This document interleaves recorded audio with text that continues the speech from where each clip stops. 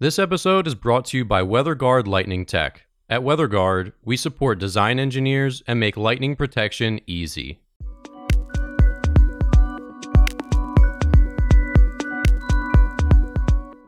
You're listening to the Struck Podcast. I'm Dan Blewett. I'm Alan Hall. And here on Struck, we talk about everything aviation, aerospace engineering, and lightning protection.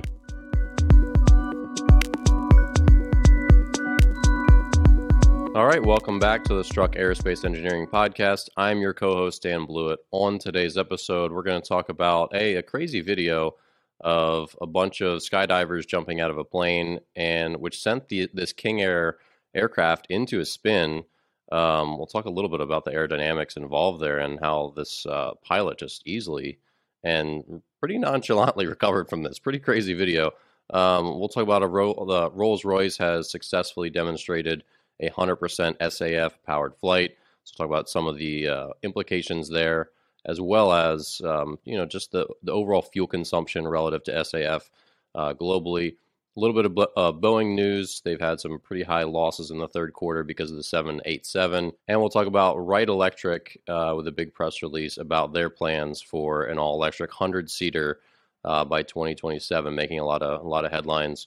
And then in the eVTOL segment, we'll talk about a unique box wing design coming out of Australia and some of Volocopter's plans for testing over in Rome. Okay, so Alan, this crazy video of a King Air dumping out a bunch of skydivers, I guess they really overloaded the side. Why would that cause a plane to go into a stall? Well, I think two things were happening simultaneously. One is that they had reduced the power on the left side engine, on the pilot side engine. And so they're using the right engine to provide the thrust. That's really not putting the skydivers in the prop wash. And then they had a bunch of skydivers hanging off the side of the airplane, which was blocking the horizontal stabilizer, the left side of it. And so you really mess with the aerodynamics enough that it kind of stalled the airplane is what it did. And because you just get this dynamic of uneven tail force. And so the airplane kind of rolled over on everybody, and all the skydivers let loose because you really had no choice at that point. They were getting dumped out of the airplane, whether they liked it or not. And then the really fascinating piece of this video is you can see the airplane, try to avoid skydivers as it's descending and into this spin stall situation. and you can kind of get an outsider's perspective of what that looks like. And the thing to do, and what I think they did also, is you want to reduce the thrust on both engines, put the nose down, recover, then apply power. Again, that's a typical stall scenario.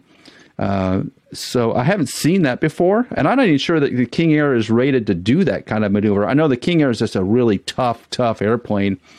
I'm sure it's been through all kinds of flight testing for as old as it is. But I wouldn't want to make a habit of doing that in a King Air. Getting in odd spins and changing the aerodynamic performance of the aircraft is not something to play around with. And that's why they pay flight test pilots a lot of money to go do that. Yeah, well, the pilot sounded really savvy, just his quotes in this article from AVWeb.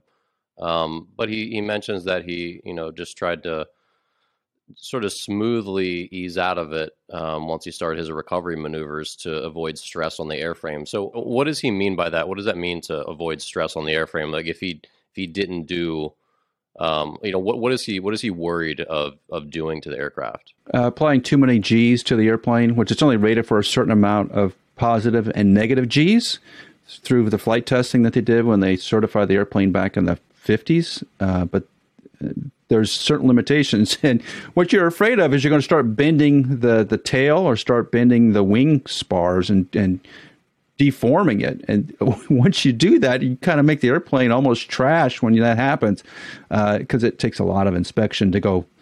If you over G it, if you apply too many G's, you got to do a structural inspection on it, because you may have cracked, warped, bent something really important, and you don't want to fly it that way.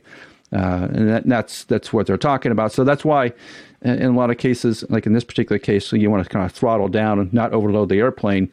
But the wild card here is you got there's like 6, 7, 8 guys jumping out the back of this airplane. Like they're floating around with you in your immediate vicinity.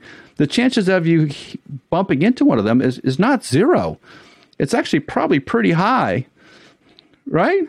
Yeah, you see that in movies where, like, for example, James Bond will catch up to a falling airplane. I guess that is somewhat possible. Obviously, it's very, movie-esque, not real life. But at the same time, you could fall faster as a human in a tuck, kind of falling like a teardrop, than a plane with its big wings kind of falling more slowly. So I guess you're right that there is a non-zero chance that this plane could be kind of tumbling and hit one of these skydivers who's trying to, catch air and float a little more than they are trying to go down like a bullet. So yeah, that's a really scary scenario to think about that. Oh, here comes the plane after me. Good grief. Well, that's happened in military. I believe, and it's been a long time since I've read these things, and when you've actually had something about military aviation, but I thought there was a case or two in which people have ejected out of airplanes and the airplane has come back at them and either nipped them or gotten really close to them as the airplane crashes, right? And I thought, for some reason, in the back of my head, it thinks like that happened to Chuck Yeager at some point. Like Chuck bailed out and the airplane was in his general vicinity as he's descending. Yeah, so airplanes running into people is a thing that in theory can happen, and I do believe it has happened on the military side, and hopefully it's never happened to skydivers. I'm sure if we go back through the records of all the skydiving accidents, there's got to be one where a skydiver's been hit by the airplane somehow. And this is a really dangerous situation. Obviously, you just never want to stall an airplane as people are jumping out of it. That's just really, really risky. Yeah. Crazy. Well, moving on, Rolls-Royce has tested with a 747 a 100% sustainable airline fuel test. Obviously, this is a really hotbed issue right now. Alan, I don't know if you noticed, but did you hear about that was it like a renewable energy conference that Jeff Bezos and many other world leaders, if you call Jeff Bezos a world leader, I mean, he's a leader in business for sure. I mean, he's one of the best businessmen of our generation, like him or hate him. But people gave all these leaders a lot of flack for taking private jets to this meeting. And, it's like you're not allowed to travel any sort of way except by like oxen in today's society. But I digress. But, people are talking about SAF a lot more. And I know Jeff Bezos, for one, he said that I use only SAF in my private jet, which he's got the money to do that, clearly. But this is not typical. Yeah, I saw him say that. There was an announcement that like his private jets were like a neutral carbon footprint. So at least from that standpoint. Anyway, so yeah, again, take it with a grain of salt. But I was reading some of these articles about just the rage about the carbon. It's like these private jet flights sure are more than if they all took commercial flights, but they're also about to donate lots and lots of money to environmental causes. And, it's just unrealistic to ask. I guess here's a question for you that off a little bit off topic is, should private jets be outlawed because of carbon? I mean, there's just a lot of hatred between the super greenies and I think just a realistic view of the world right now and how people travel. Yeah, I understand. I understand the concern, and on some level, I agree that we should, try to reduce the fuel burn and the carbon emissions that come from aviation. And aviation, in general, has done a really good job at that. I think that when it starts to feel uneasy is when you have two people flying on a large business jet that doesn't feel right to people. And okay, I kind of get that. But there are a lot of and there's a lot of business scenarios, or even in insurance scenarios, where like if the heads of like Amazon, you don't want to put all the heads of Amazon on a single airplane, because if it crashes, the whole top level of Amazon is gone. So insurance wise, they're not allowed to do it. But there are a lot of places where you have to get, particularly in the United States, that are not easy to get to. And it takes forever to get to, and time is money. And if you're trying to conduct business, having a business aircraft is the right way to do it, because it's easier to get in out of, if you're not going to Dallas or Atlanta or Chicago or one of the major hubs, getting in and out of an airport can be a really hard time. If you're like going to Bismarck, North Dakota, if you had a business up there, what are you going to do? You're probably going to fly something that's smaller and faster to get in and out, just to save time. So there's a rationale for it. The conference over in Ireland is a little bit of a different scenario because they're trying to do some political action. But, there's just no way you're going to remove a form of travel that is so ingrained into not only United States activities, business activities, it's ingrained in world activities. Be impossible to back away from it now. Yeah. Yeah. So back to Rolls-Royce, the usage of SAF is still very, very small. Pre-COVID, we were consuming as a planet 98 billion gallons of fuel in the aviation industry, and that plummeted to 52 billion, so almost cut in half after COVID, and now it's recovering to projection of about 60 billion gallons in 2022.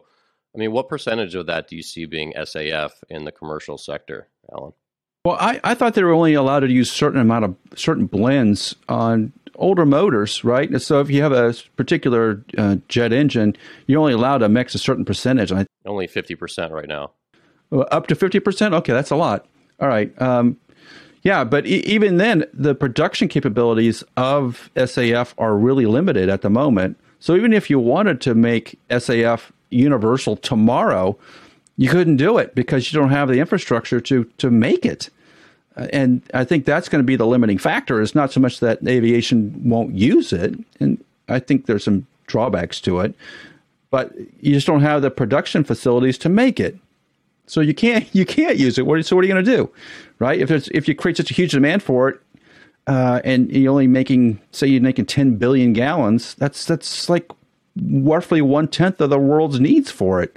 So it takes time. And I've just seeing some articles about the push to get the U.S. to 100% SAF by 2030. Well, yeah, okay, if the airplanes will tolerate it, one, and two, if you have the production capability to do it.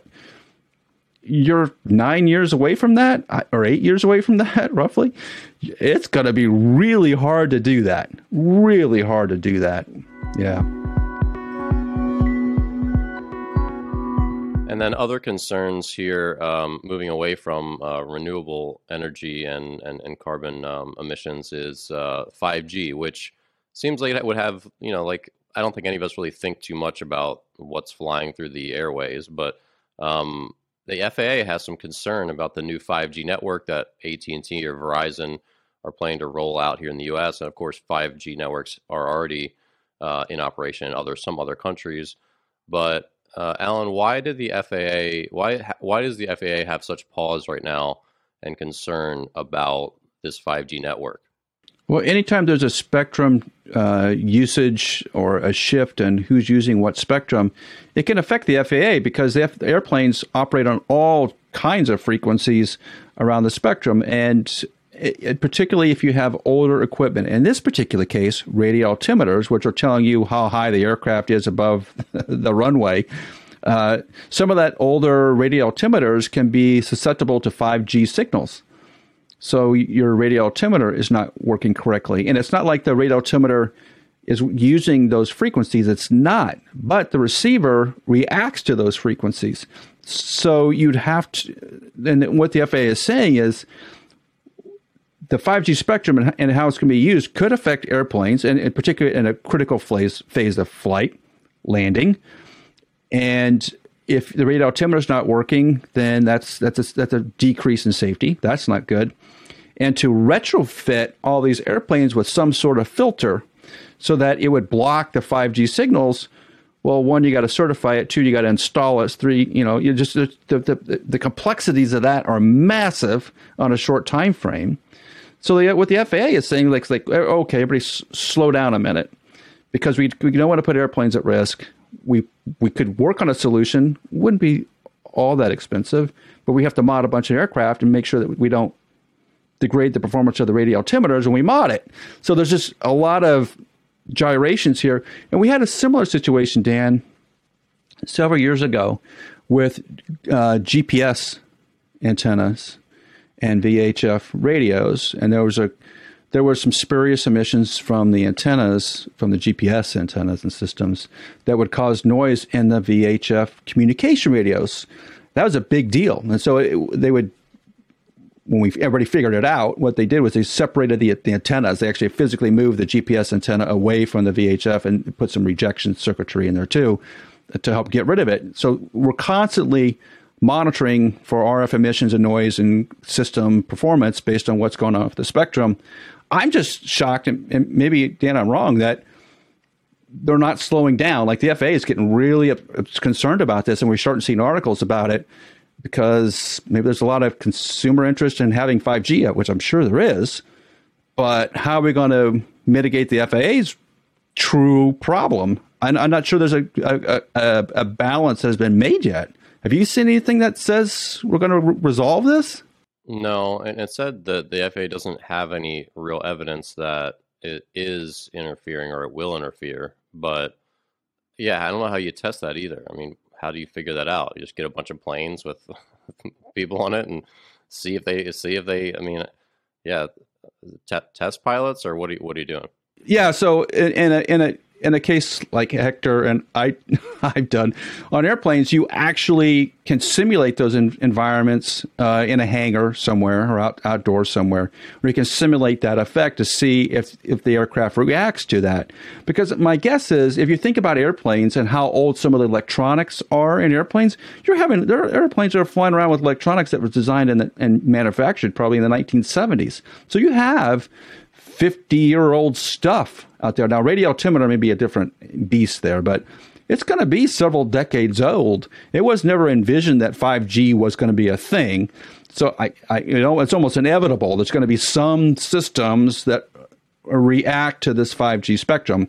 That's why everybody needs to be checking it, and that's why the FAA is so uptight about managing that spectrum.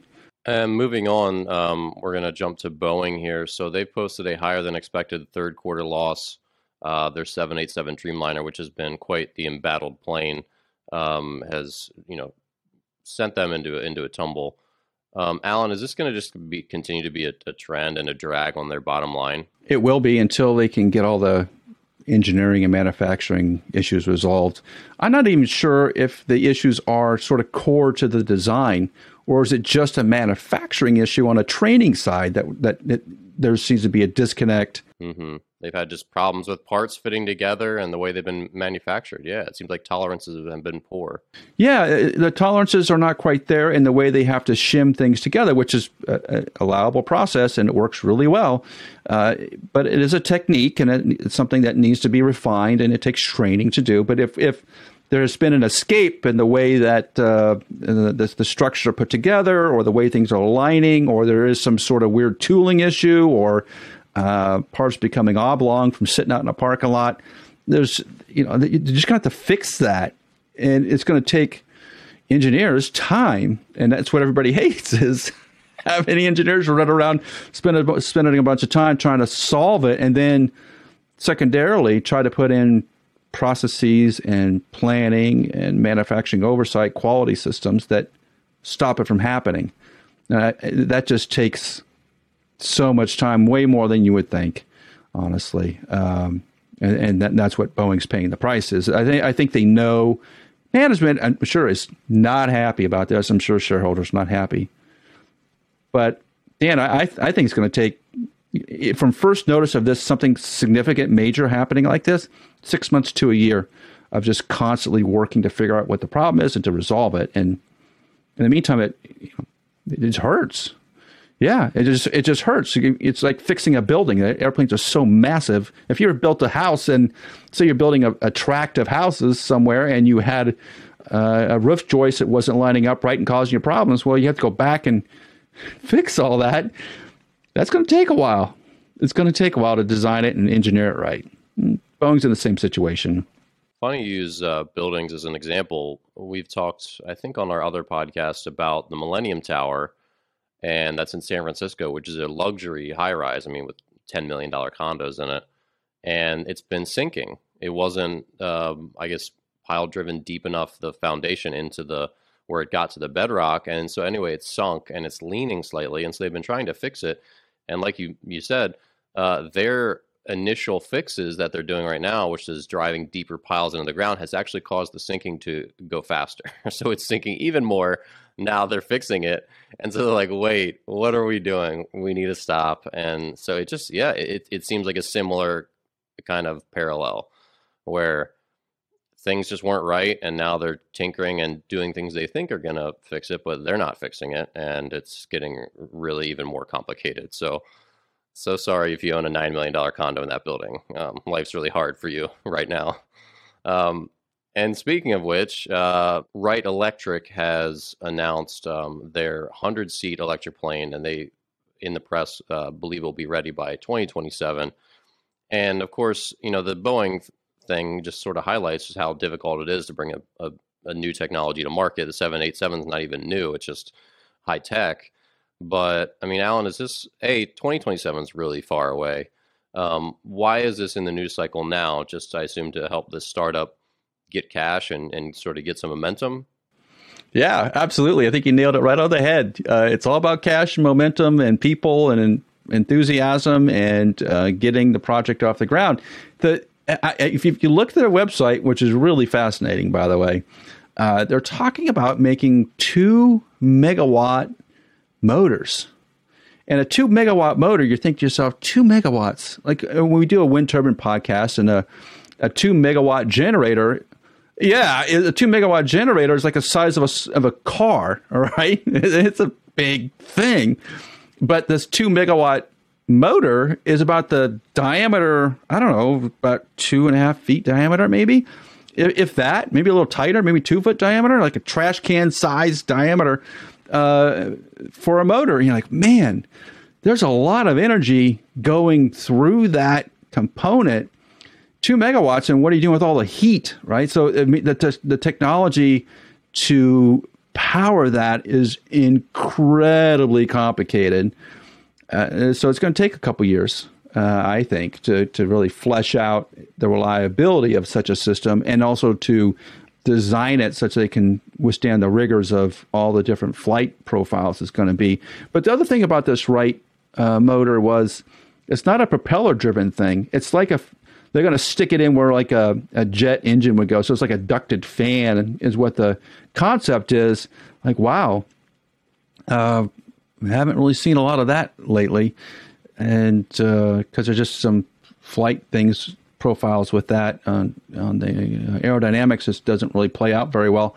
So it's interesting. I think the concept is really interesting. They're going to use a BAE 146, right? Which is the British Aerospace 4-engine high-wing jet aircraft, which at one point was the Queen's airplane. Like the Queen of England had one of those when she flew around. That's what she flew around in, her own sort of private jet. So it's been around a long time. The airplane's very well proven. I've flown in that aircraft a couple of times. A nice airplane. So on the development side, I think they're making the right choice on picking an older airframe that they can modify to put the motors in. But Dan, don't you see this is going to take? If they have it done by 2030, I think they're doing really, really well. Don't you? Yeah, it seems like a really hard problem to solve. I mean, they like you said, they break it down really well on their website, weflywright.com. It's obviously with a W. But yeah, they're talking about breakthroughs in their propulsion system, their inverters, motor size. And I mean, it seems like there's a lot of things that have to go really right for it to work the way they hope it does. And again, when you start to look at some of these, how long has Boeing been around? And they can't get a traditional aircraft right. And again, not that bodes poorly for any other company, because they have their own issues. But yeah, it just seems like it'll be a really difficult problem to solve. But everyone does want electric planes. So, and like you've said a number of times, it's not a short time scale; it's a long timeline. So I guess the timeline makes sense. It's just like you said, it's a long way away, and they're gonna have a lot of funding to stay on track.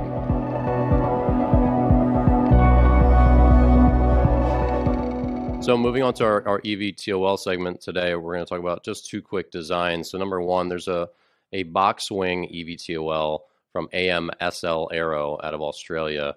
Alan, box wings, why don't we see these that much? I mean, they're out there, but what strikes you as unique about this design, and do you think it's going to work? Well, a box wing's a kind of a unique wing, and you don't see it in any sort of production aircraft. I've only seen it sort of on radio controlled models, but I think the issue with it tends to be flutter, that without the right stiffness and dampening coefficients, that the thing can kind of start to flop around and come apart, which is why you don't do it.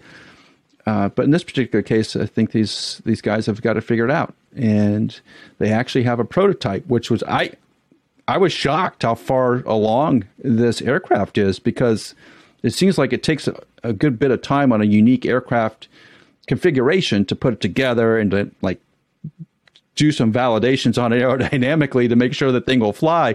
But they have almost a flying prototype. It's close. I don't know when they're going to first flight this thing, but it's not that far off. And the unique feature of it is the engines, their electric motors and propellers, they pivot, and basically the back half of the wing moves with the motors. So you're kind of getting a quasi change in airfoil shape while you do this thing. So it's an interesting concept, and what they're saying is its lift to drag ratio is really high, which I think that's right.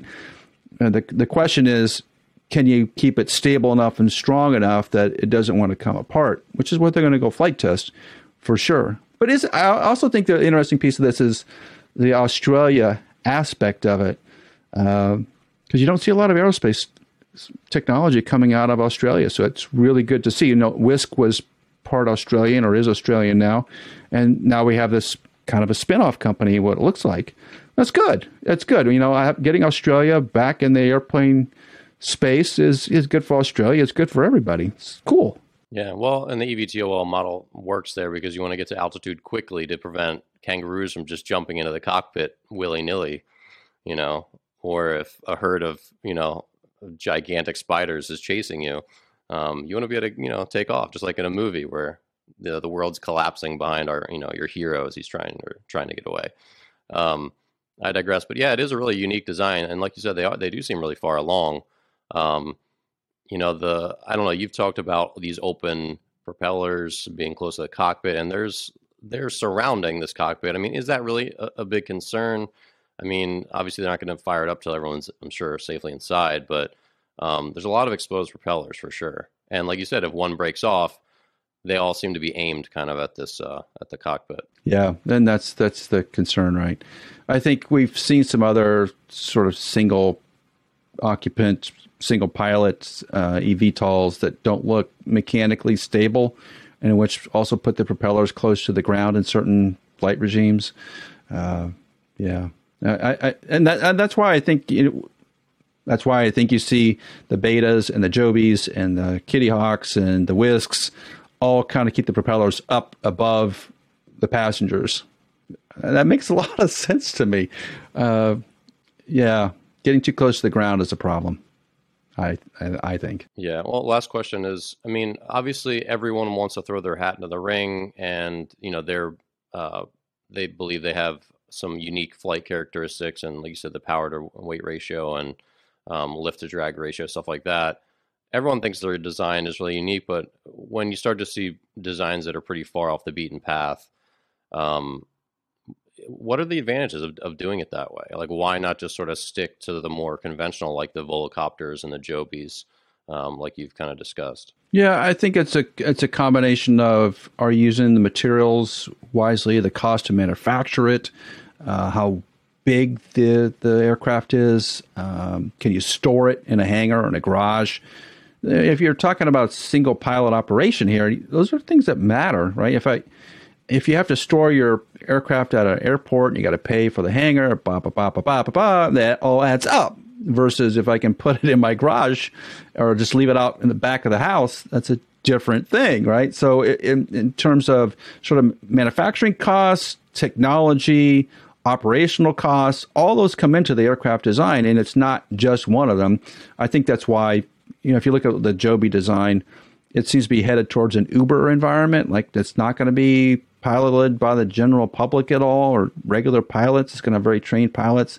That's a specific marketplace they're going after. Everybody else is going after a specific marketplace. They're not all going after the same set of people. And that's why you see the variation in designs, because they're designing for a very specific set of pilots and a very specific income level, I think, that can afford these things. So you're going to see a lot more of these unique designs that have what we consider odd constraints when we look at a 737 versus these eVTOLs. They're just going to be totally different animals.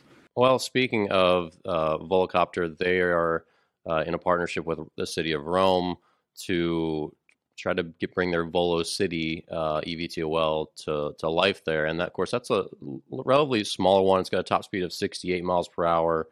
It's got the 18 rotors on top, kind of like that antlers kind of configuration, which again, seems like pretty safe, out of the way, kind of like a helicopter.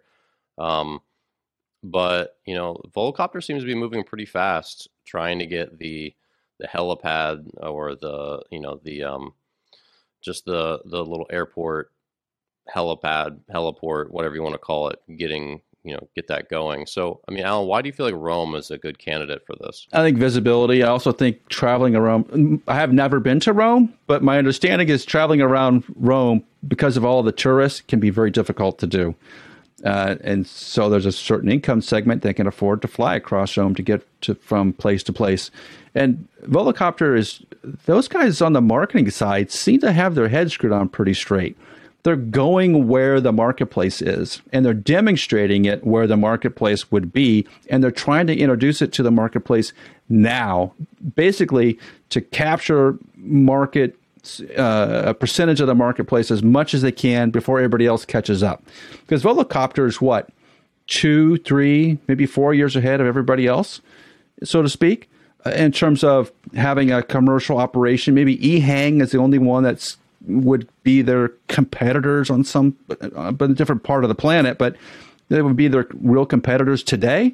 So Volocopter is moving very quickly, and I think they make some really nice connections in Formula One in terms of being in that sort of higher end marketplace, which is where Formula One likes to advertise in.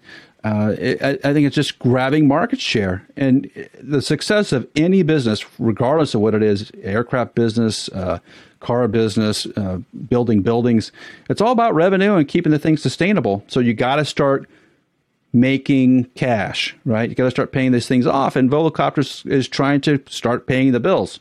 That's a smart move, very smart move. Don't you think so, Dan? Yeah, and of course, right now the Volo City eVTOL it's on display in Piazza San Silvestro, right in the middle of the city of Rome. But of course, there's a caveat here, which is that it will be a 2-person capacity aircraft, one of whom is the pilot. So this is one passenger. So the idea that people are, if you're traveling, you want to see Rome, it's got to be a solo person, right? So this is, if you're a couple seeing Rome, this isn't going to work for you. It's got to be one human going to and back from the airport. But you've got to start somewhere, right? Well, isn't Volocopter working on a larger passenger, it's basically a 4-passenger, 3+1? Yeah, and so, but again, it's a smart move. Start getting it out there, and I think what they'll do is just start flying Formula One race car drivers from their hotel to the racetrack in this thing, which is going to be a massive publicity capturing event. It just brings up the name Volocopter, right? It gets name recognition. It's part of that sale, right? And I think they're going after it. And when they get the larger version of it, then you can take your spouse or whoever else out to dinner somewhere. That's where they're going, and that's cool. And now let's see how it works, right? I think there's a lot of mileage to go yet, but in terms of being a leader, Volocopter is definitely out there. Yeah, for sure. Well, that's going to do it for today's episode of the Struck Aerospace Engineering Podcast. Thanks so much for listening. Be sure to subscribe wherever you are on iTunes, Spotify, Stitcher, YouTube, and leave us a review. We'd greatly appreciate it. We'll see you here next week on Struck. Strike Tape, WeatherGuard Lightning Tech's proprietary lightning protection for radomes, provides unmatched durability for years to come. If you need help with your radome lightning protection, reach out to us at weatherguardaero.com. That's weatherguardaero.com.